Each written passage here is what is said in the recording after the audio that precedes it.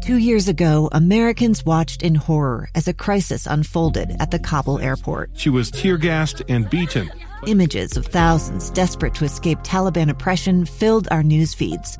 More than 80,000 Afghans made it to America. But the story didn't end there. It was very cold. There was no power, no heat. Who would help our newest neighbors? I'm Andrea Smartin. In Stranger Becomes Neighbor, you'll hear the stories of some remarkable refugees who left their homes and their dreams behind, only to start over from zero. Their only possession was 3 blankets. And you'll meet Americans who stepped up to help them. You want me to come when you deliver your baby. What can one person do in the face of an international disaster decades in the making? That's Stranger Becomes Neighbor. Find us at kslpodcast.com. Follow us on Apple Podcasts or anywhere else you listen. Utah's best athletes count on flexibility, speed, strength. And the Jazz pick up their 22nd assist. So they count on University of Utah Health. Real Salt Lake puts this game away. And so can you. Leading doctors, a world-class environment, award-winning innovation, care to be great. 14 unanswered by the Utes. University of Utah Health, caring for Utah's best and yours. Schedule your appointment now at uofuhealth.org/care to be great. Radio check. Loud and clear. KSL Sports and KSL Podcast present Mode Push, an American view of F1, starting now. And I'm stuck. He's looking gut with his honestly. I'm gutted. I'm absolutely gutted. I enjoyed this so much. Thank you.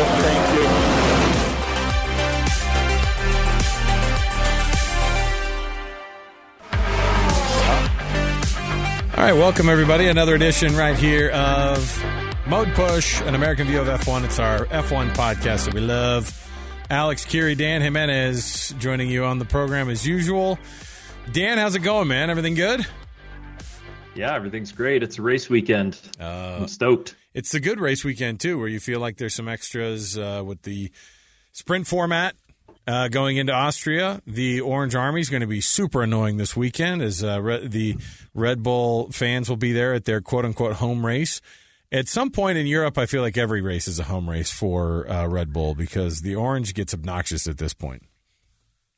Yeah, I remember when we even were buying tickets for the Singapore race, you could buy a ticket to specifically sit in the orange something section. And I was like, what's that about? And then I realized, it's the Max section. They have a ticket specifically to sit there if you want to be doused in orange smoke. Yeah. Well, I mean, we're going into what round is this, Dan? How many races are we into the season? 7, 8?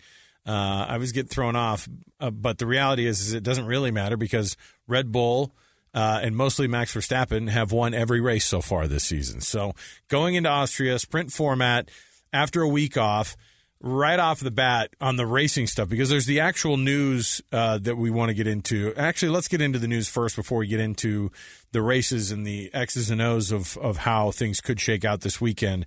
AlphaTauri this week was announced that it is going to get another name change.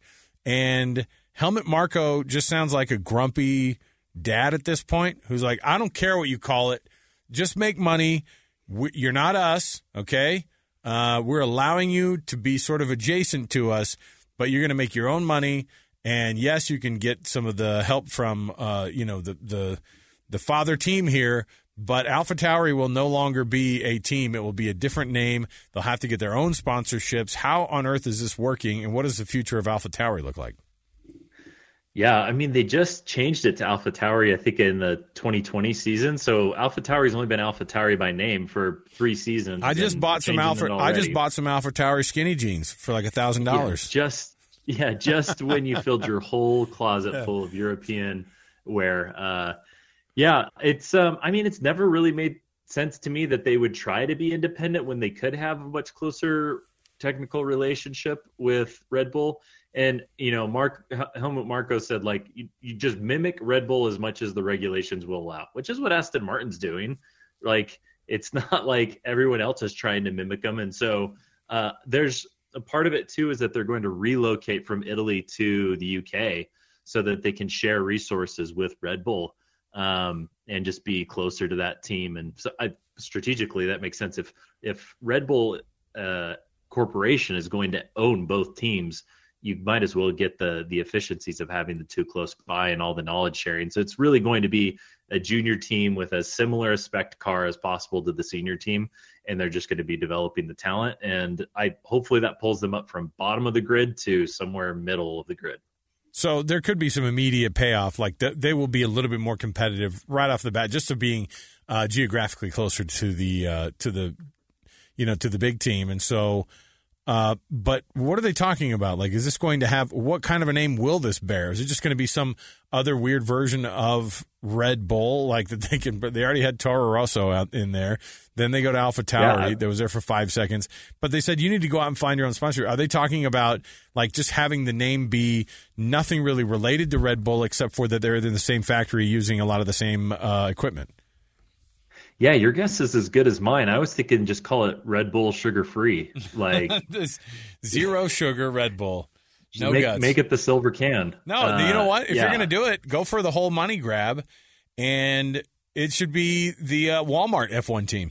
Like, just go for the Microsoft F1 team. I don't know. I mean, if someone is willing to just go, look, we're looking for a name, and we don't care what we're getting. If Red Bull's going, we will sell you our junior team's full sponsorship, and we will put you all over this thing.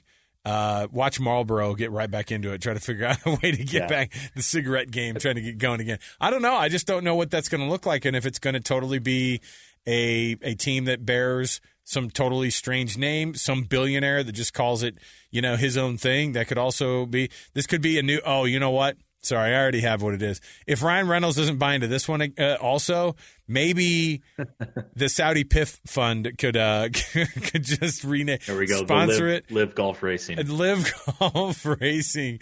I don't know. I'm not sure what the future of that looks like, but everybody's got to earn an extra dollar. If you're going to be worth something, then you might as well totally sell out. Yeah. I also wonder what Ford is thinking right now with the fact that they're going to be coming in with the power plant sponsorship in 2026. And do they try to have more of a presence on the AlphaTauri or the junior team car? It'll already be called Red Bull Ford Racing in 2026. So I don't know, maybe there's an opportunity there to elevate the Lincoln brand, or who knows, use the Lincoln Town Car racing. What about Mercury? Can we bring Mercury back? Bring it back. Yeah. Oh boy. I just don't know what I mean, the money is insane right now. So if you're going to rebrand and rename, and you don't have to just make up some dumb name, you could actually sell it and have it be a moneymaker. That's exactly. I mean, that's what Helmut Marko's been saying from the beginning with this AlphaTauri team. He's just like, look, I don't care, just make money. Like, you have to survive on your own. We're not going to hold your hand through this thing. We can allow you to use our resources and things like that. I mean, that makes sense to totally move them from Italy up to the UK. So you might as well do it. And if you can, then that does help in the development of drivers, because you are using the same stuff, getting in the same simulators, doing the same type of work. And so that could be a payoff. That's all we want to hear, right? Is another team that would be just as competitive as the big Red Bull team, or at least close to That's it. Right. So they could take the fight to Red Bull. Yeah. Yeah. That'd be nice. One more thought here is like, AlphaTauri, there had been rumors recently that they were going to sell the team, and it would have been dumb to sell the team, to sell that asset when they're the worst team on the grid. You're going to get bottom dollar for it. When you know that with a few changes like this of just like copy paste from your big brother Red Bull, if you can get middle of the pack, like that'll drive the valuation of that team up and sell it in a few years. Like, right now is not the time to sell AlphaTauri. You're going to get bottom dollar for it. And I think what we're seeing with the whole Ryan Reynolds Alpine thing, which we could talk about next, is the valuations of these F1 teams are in flux and really high. Yeah, right now is a good time to get in. Values are going up, so you might as well throw some money at it, which is what Ryan Reynolds, and I think that what's his name, Rob McElhaney, right, from the same dude who owns Wrexham with. They're getting together, and they threw in a combined, is it 22% or something like that, almost a quarter of Alpine which I've actually heard a couple of different people say this week that they were worth between $700 and $900 million. Not them, but I mean Alpine, the team could be worth that much. And so you're talking about throwing in the $150 to $200 million range to buy into this thing, and that's what they did. But what I know about sports valuations is when you give a valuation to a team, the reality is it's usually a very, very lowball offer. It would be shocking to me that the Alpine team would be worth less than $1 billion. So this is a smart move, and it's another mainstream kind of buy-in.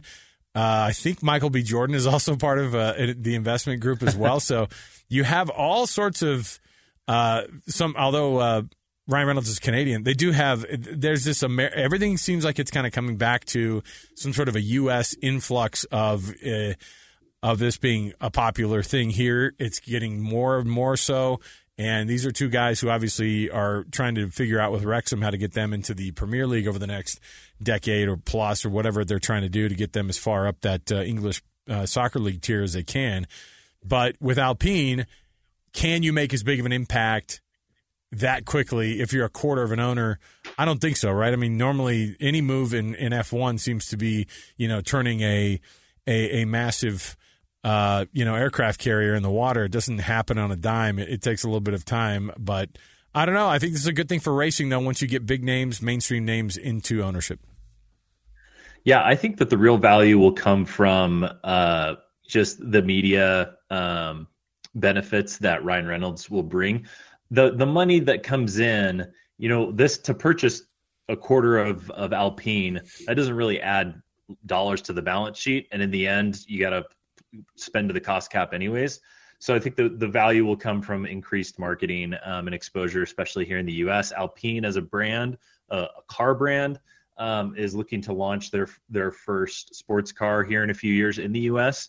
So it seems like there's a concentrated effort here to get more of an American presence through a high kind of Class A celebrity name. So I find this really interesting because we don't get very often like a solid data point on what these teams are worth. They're not publicly traded.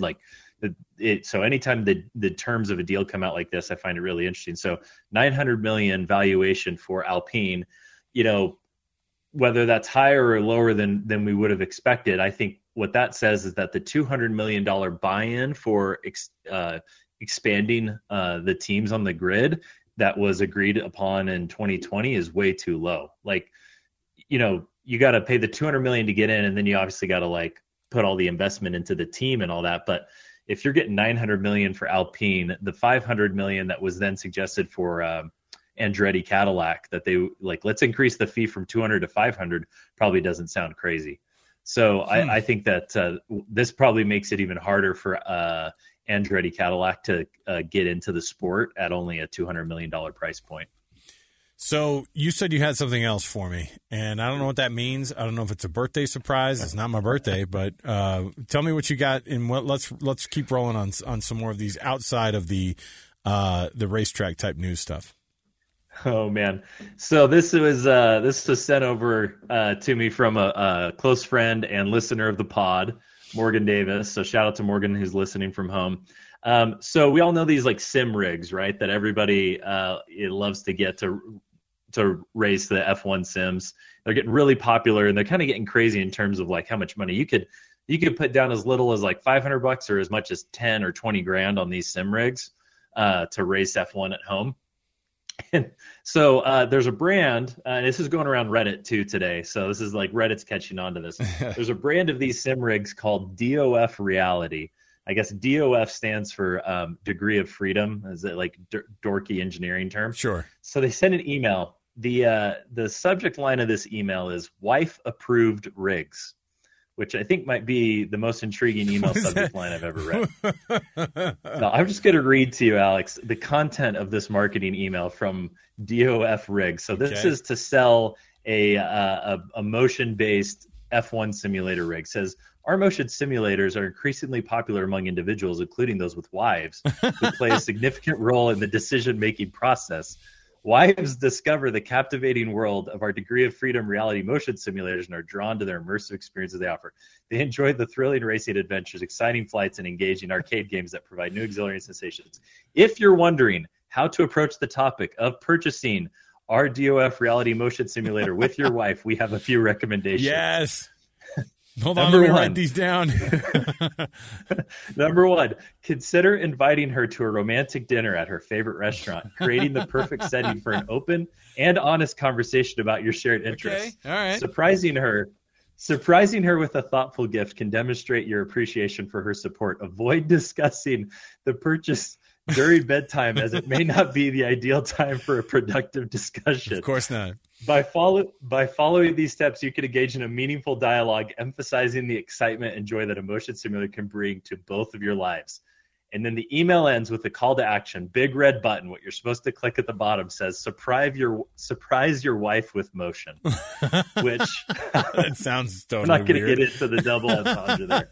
But this just brought so much joy to me that my gosh, these folks, bless their hearts, selling these rigs, they're like, you know what we should do for this campaign? What will really get sales going is like convince them that their wives should like this. We've got to tell them that, well, it's not even that the wives are going to like it. It's more like you have to start there, because this is a tough sell anyway. So maybe hit up the person in the house who, if you can get them to almost not hate it, which I'm on their website right now, by the way.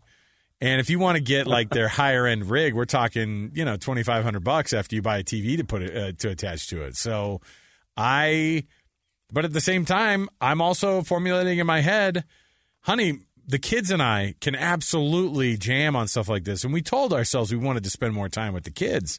I mean, obviously there's part of that they would love. And on top of it, it's a real simulator version of driving.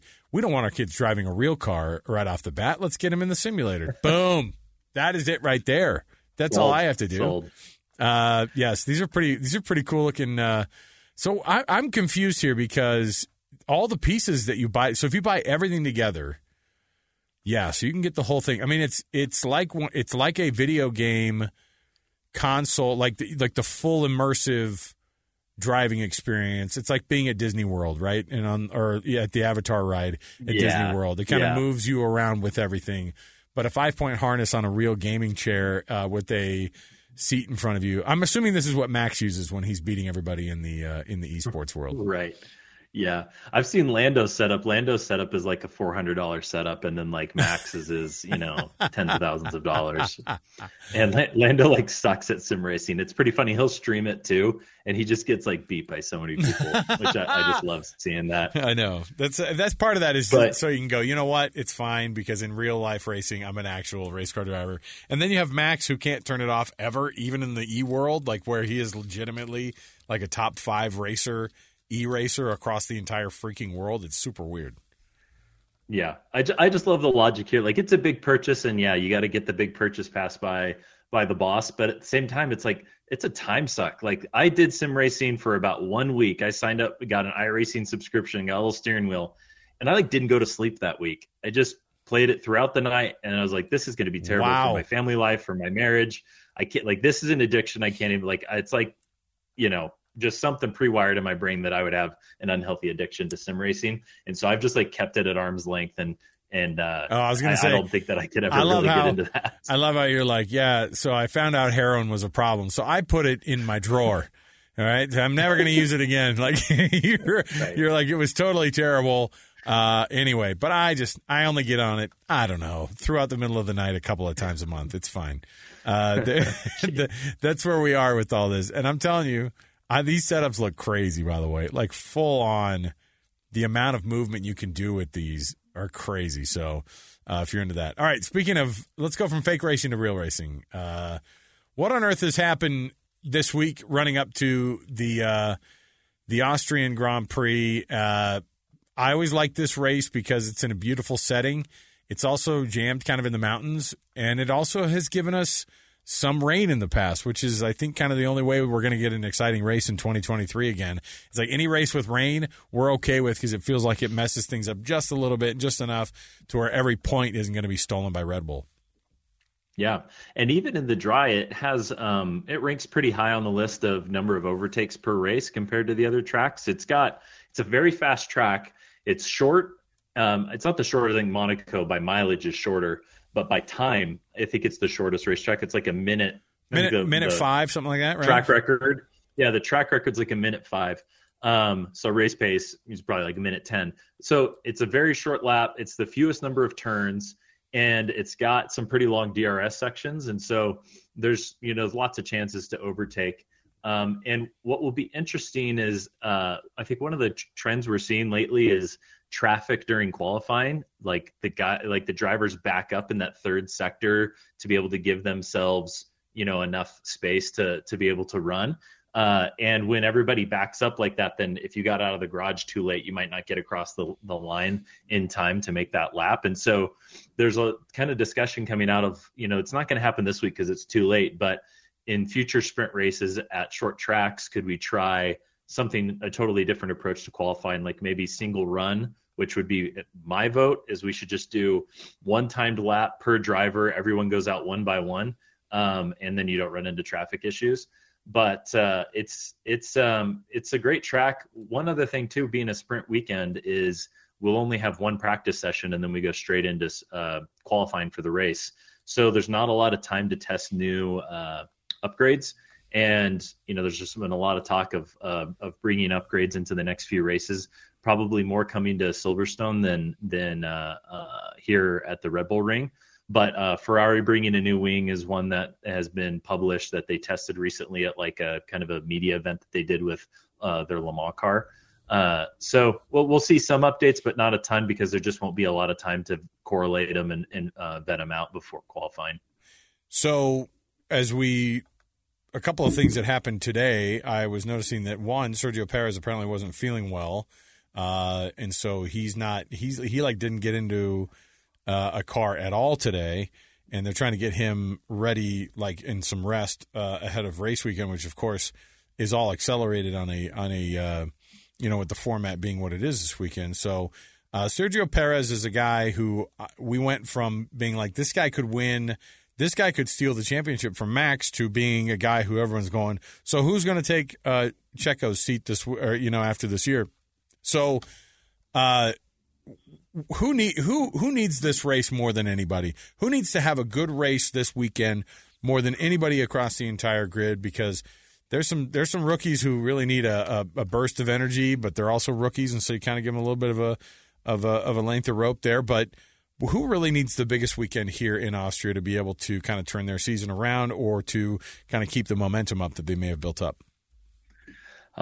Several names come to mind. First one is Charles.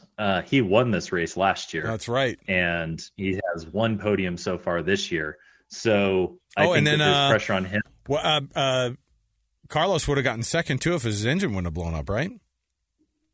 Oh yeah, good memory. Yeah, it's Ferrari should be great here, but like a lot changes in a year. There's talks about his contract. Contract talks have begun with Ferrari about a contract extension for Charles, but they're going slow, apparently, is what Charles had said. So I think that there's still, like, Ferrari and Charles are still feeling each other out long term. And so if Charles wants to get a re-sign, then, I think he really needs to turn his season around. The other name that comes to mind is Lance Stroll. Like, with just the discrepancy between him and Fernando's performance, the dude's got to pick it up, because I think that there's real value being lost at Aston Martin from the fact that he's 70 some odd points behind Fernando Alonso, when, pick another driver who could fill that spot. And, you're guaranteeing a second place finish in the Constructors Championship versus a third or a fourth if, Lance can't. But how do you have that? How does Papa Stroll have that conversation? And I know that people kind of go, yeah, but if he doesn't perform, then he'll have to fire him. It's like, yeah, but this is also a guy who could have been fired other times in his career by his dad, and he hasn't been. Yeah, I think this is the first time that they legitimately could be a championship competing team through all the eras of Force India and Racing Point. Mm-hmm. It's finally. I mean, when it was Sebastian Vettel and him racing for maybe trying to crack into the points, it was never a question. But now there's real dollars being lost from the fact that he's putting them at risk from not finishing higher up in the constructor standings. So I don't know how that conversation goes, if it goes, but Lawrence being the capitalist that he is, you have to think that the question is definitely on the table. He doesn't have that conversation with him. He sends him in the mail. He just sends something to him in the mail. That's it. And it's just like, boom, you've been terminated. Like, make him the PR guy or something, right? Just like give him like a super low level instead of racing. Because the last thing you're going to do is like make him the reserve driver and have him hang around in the garage, drinking from those weird water bottles and being like, I can race better than that. Like that's there's no way that this guy. And you know what stinks is that he's a pretty talented driver for the most part. He does do some weird boneheaded stuff, but like he could drive. He could have a seat in F1 on another team, but I just don't see it happening after, going to another team that his dad's not the boss of, it doesn't seem like it makes any sense. So if he doesn't seem like that happens. Yeah, if he gets dismissed, then it's probably from the sport altogether. Yeah, I could see too that like he just transitions into management and he becomes racing sporting director or something at Aston Martin and just starts learning the business side of it to someday inherit the family business and run the team when he's older. It feels like that's what he ends up doing long term. So one thing that came out of today's press conferences as well was Lewis Hamilton saying that he was in favor of – Lewis Hamilton has suggested that teams should not be able to shift focus to next year's car until August 1, citing Red Bull's stranglehold on everybody else in terms of development. Max Verstappen's comments to that were, I didn't hear him say this when he won all those titles for all these years, did I? This is how Formula One works. Life isn't fair. I love the idea of telling a 7-time world champion, hey, life isn't fair, dude. So the back and forth, but at the same time, all of us who love watching something that's a little bit more competitive than what it's been, and sports do this, they'll shift focus on things, and they'll make it to where some developmental things will happen to try to kind of even the playing field. But the whole thing about this sport is if you're good at developing stuff, you get rewarded by beating everybody else, even if it is by a lot. Yeah. The advantage is compound because if you're 100 some odd points ahead come August, then just like fully start working on next year. Like you're not going to lose that lead, and so. I guess that creates a bit of a disadvantage, but these teams could also, if you're like, you could scrap this year and just go ahead and start on next year. Just like, hey, we're not going to, this isn't our year. So Mercedes could start on their 2024 car development right now if they wanted to. So in the end, you got to spend to the cost cap every year. And I also wonder how you police that. How do you know that like, hey, right now we're spending cost cap development time on our 2023 car that isn't going to help us for 2024. Of course it is. Like, I think that's just probably a bit of a pie in the sky concept from Lewis that I think would be hard to enforce. Dan, before we get into your dream scenarios of how this weekend could go with the sprint races and with the full-on GP in Austria, Lando Norris was apparently robbed while on vacation down in Spain this past week. He said he went to dinner and their villa was robbed. Some things were quite expensive. Some things were not. And he said he'd leave it at that. And because the conversation's still ongoing, so he doesn't want to reveal too much about it. I've been to that place before. And tell you what they don't do is they don't rob my room because I'm not an F1 driver. They don't see that guy and go, ooh, I bet he's got some nice stuff in there. So best wishes to Lando, who just had some stuff ripped off from him in Spain. Even just like a Richard Mille watch. I mean, come on, those are like $500,000. That's enough for the ugliest watch on the planet. Okay, so seriously, I mean, we just fell out of talks with them. They were going to be a major sponsor of the show, and then they ghosted us, and so that's why I'm talking trash. But this weekend in Austria, you've got the sprint races. You've got which is exciting. Remind everybody about the format of how sprint races go because Friday sort of turns into what Saturdays normally are. And then Saturdays is a mini race, and then Sunday the full GP. How does it work? Yeah, for here in America time, early Friday morning will be the one practice session, and then about midday our time will be qualifying for the race, not for the sprint. And then Saturday we do qualifying for the sprint, and then go straight into the sprint race. And the sprint race outcome no longer impacts the starting grid for Sunday. That's right. That's from Friday qualifying. So Saturday's all self-contained just to get some points. And then one thing about the sprint qualifying is that they have rules around what tires can be used. So in the first 2 qualifying sessions, which I believe are shorter, you got to use mediums. And then in the last qualifying session, you have to use softs. And I think that they're trying to experiment with a little bit more control there to try and make it maybe a bit more competitive or interesting. So we'll see how that impacts things. Baku is going to be was the first sprint weekend of the year, but qualifying got rained out. I think there's rain during qualifying. And there was, I think, a bunch of red flags. And so it was a little weird. We didn't quite get to see how that all that played out. So if you're watching sprint qualifying, that's one thing to be aware of, that they kind of are forced to use a particular tire depending on the session. So with the setup as it is, and with the racetrack kind of being a little bit more open to passing, does that also mean it's a little bit more open to Max really extending himself into a far, far, far lead? Is there a possibility that the whispers of upgrades across the board have been effective enough and keep stepping up? Because I think the intrigue might be if Aston Martin is close or a little bit closer to what Red Bull has been delivering, and Mercedes as well, who said that they have some upgrades that may be a little bit more effective. Yeah. I think that we will see the gap close between Red Bull and those other 2 teams you mentioned. I guess my bold prediction this weekend would be that Red Bull, if they win, they don't win with more than a 10-second lead on the rest of the field. And that these performance upgrades are going to tighten up the competition this weekend, which I think we're all looking forward to. Imagine saying that. I think that it's going to be so close they're going to win by less than 10 seconds this weekend, or by just under 10 seconds. We've come a long ways.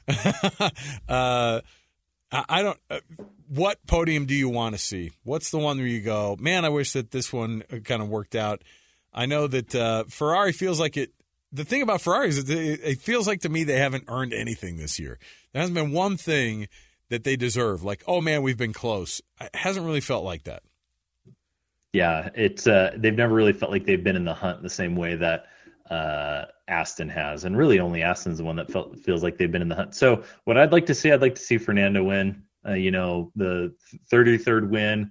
I think that would be great. I think that would give them momentum to continue to build towards a title fight maybe next year. Ferrari,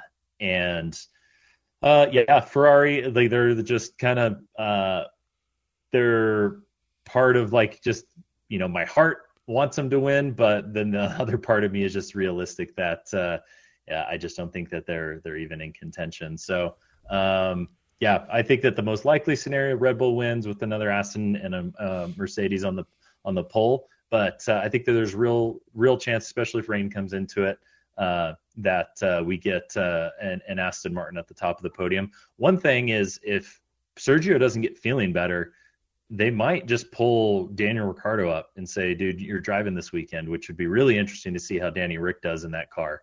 When, the last few years we've seen him on the grid, he hasn't been in super competitive equipment.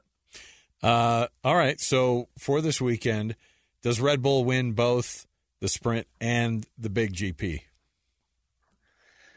I mean, that's how it's been. I don't think we've had a discrepancy, like a winner of a sprint not win the main race.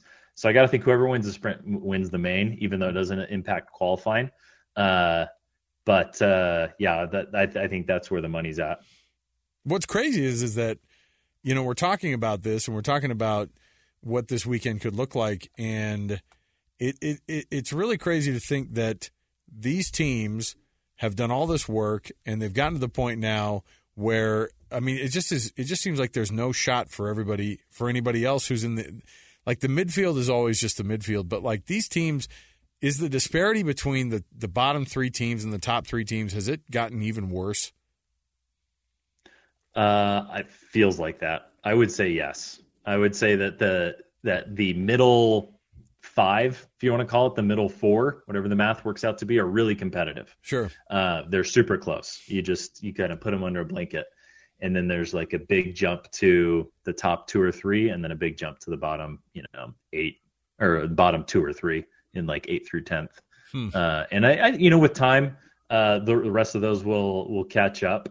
I guess the real question will be, is there a performance, an aspect to the performance and the design of the Red Bull car that no one's quite figured out yet. There's a lot of theories around, hey, we saw their floor. There's, unique anti-dive suspension. There's downwash side pods. You can copy all the stuff you can see, but is there something that we're not seeing and that Red Bull still is going to keep a lasting performance advantage? Because if not, then I think it will all converge to a much more competitive field by the end of the year. If you had downwash side pods on your bingo card for the podcast, then you're the big winner, Dan. You worked it in again. I don't know how you always do it, but you did it.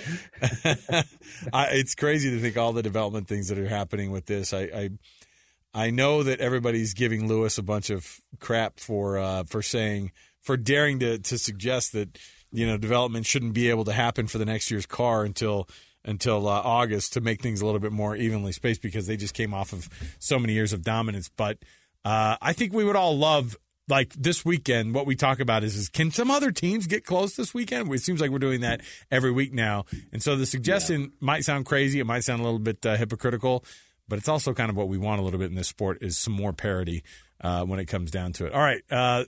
Big weekend, of course, in racing, and we're really excited about how this thing may or may not shake out. I'm hoping there's some rain just for some drama, but we are going to have a good one there in Austria, and then we're going to break it down again next week for you as well.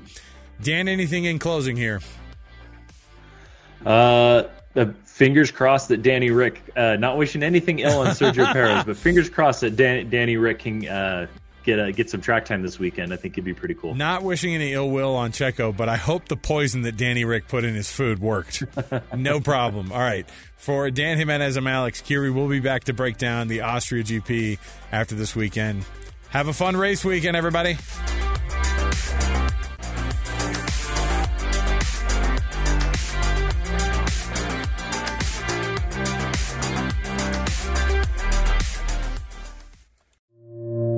Two friends taking pictures of the rising full moon on a summer night. Two teenage kids doing what teenage kids do. When a stranger with a gun and a death wish changed everything.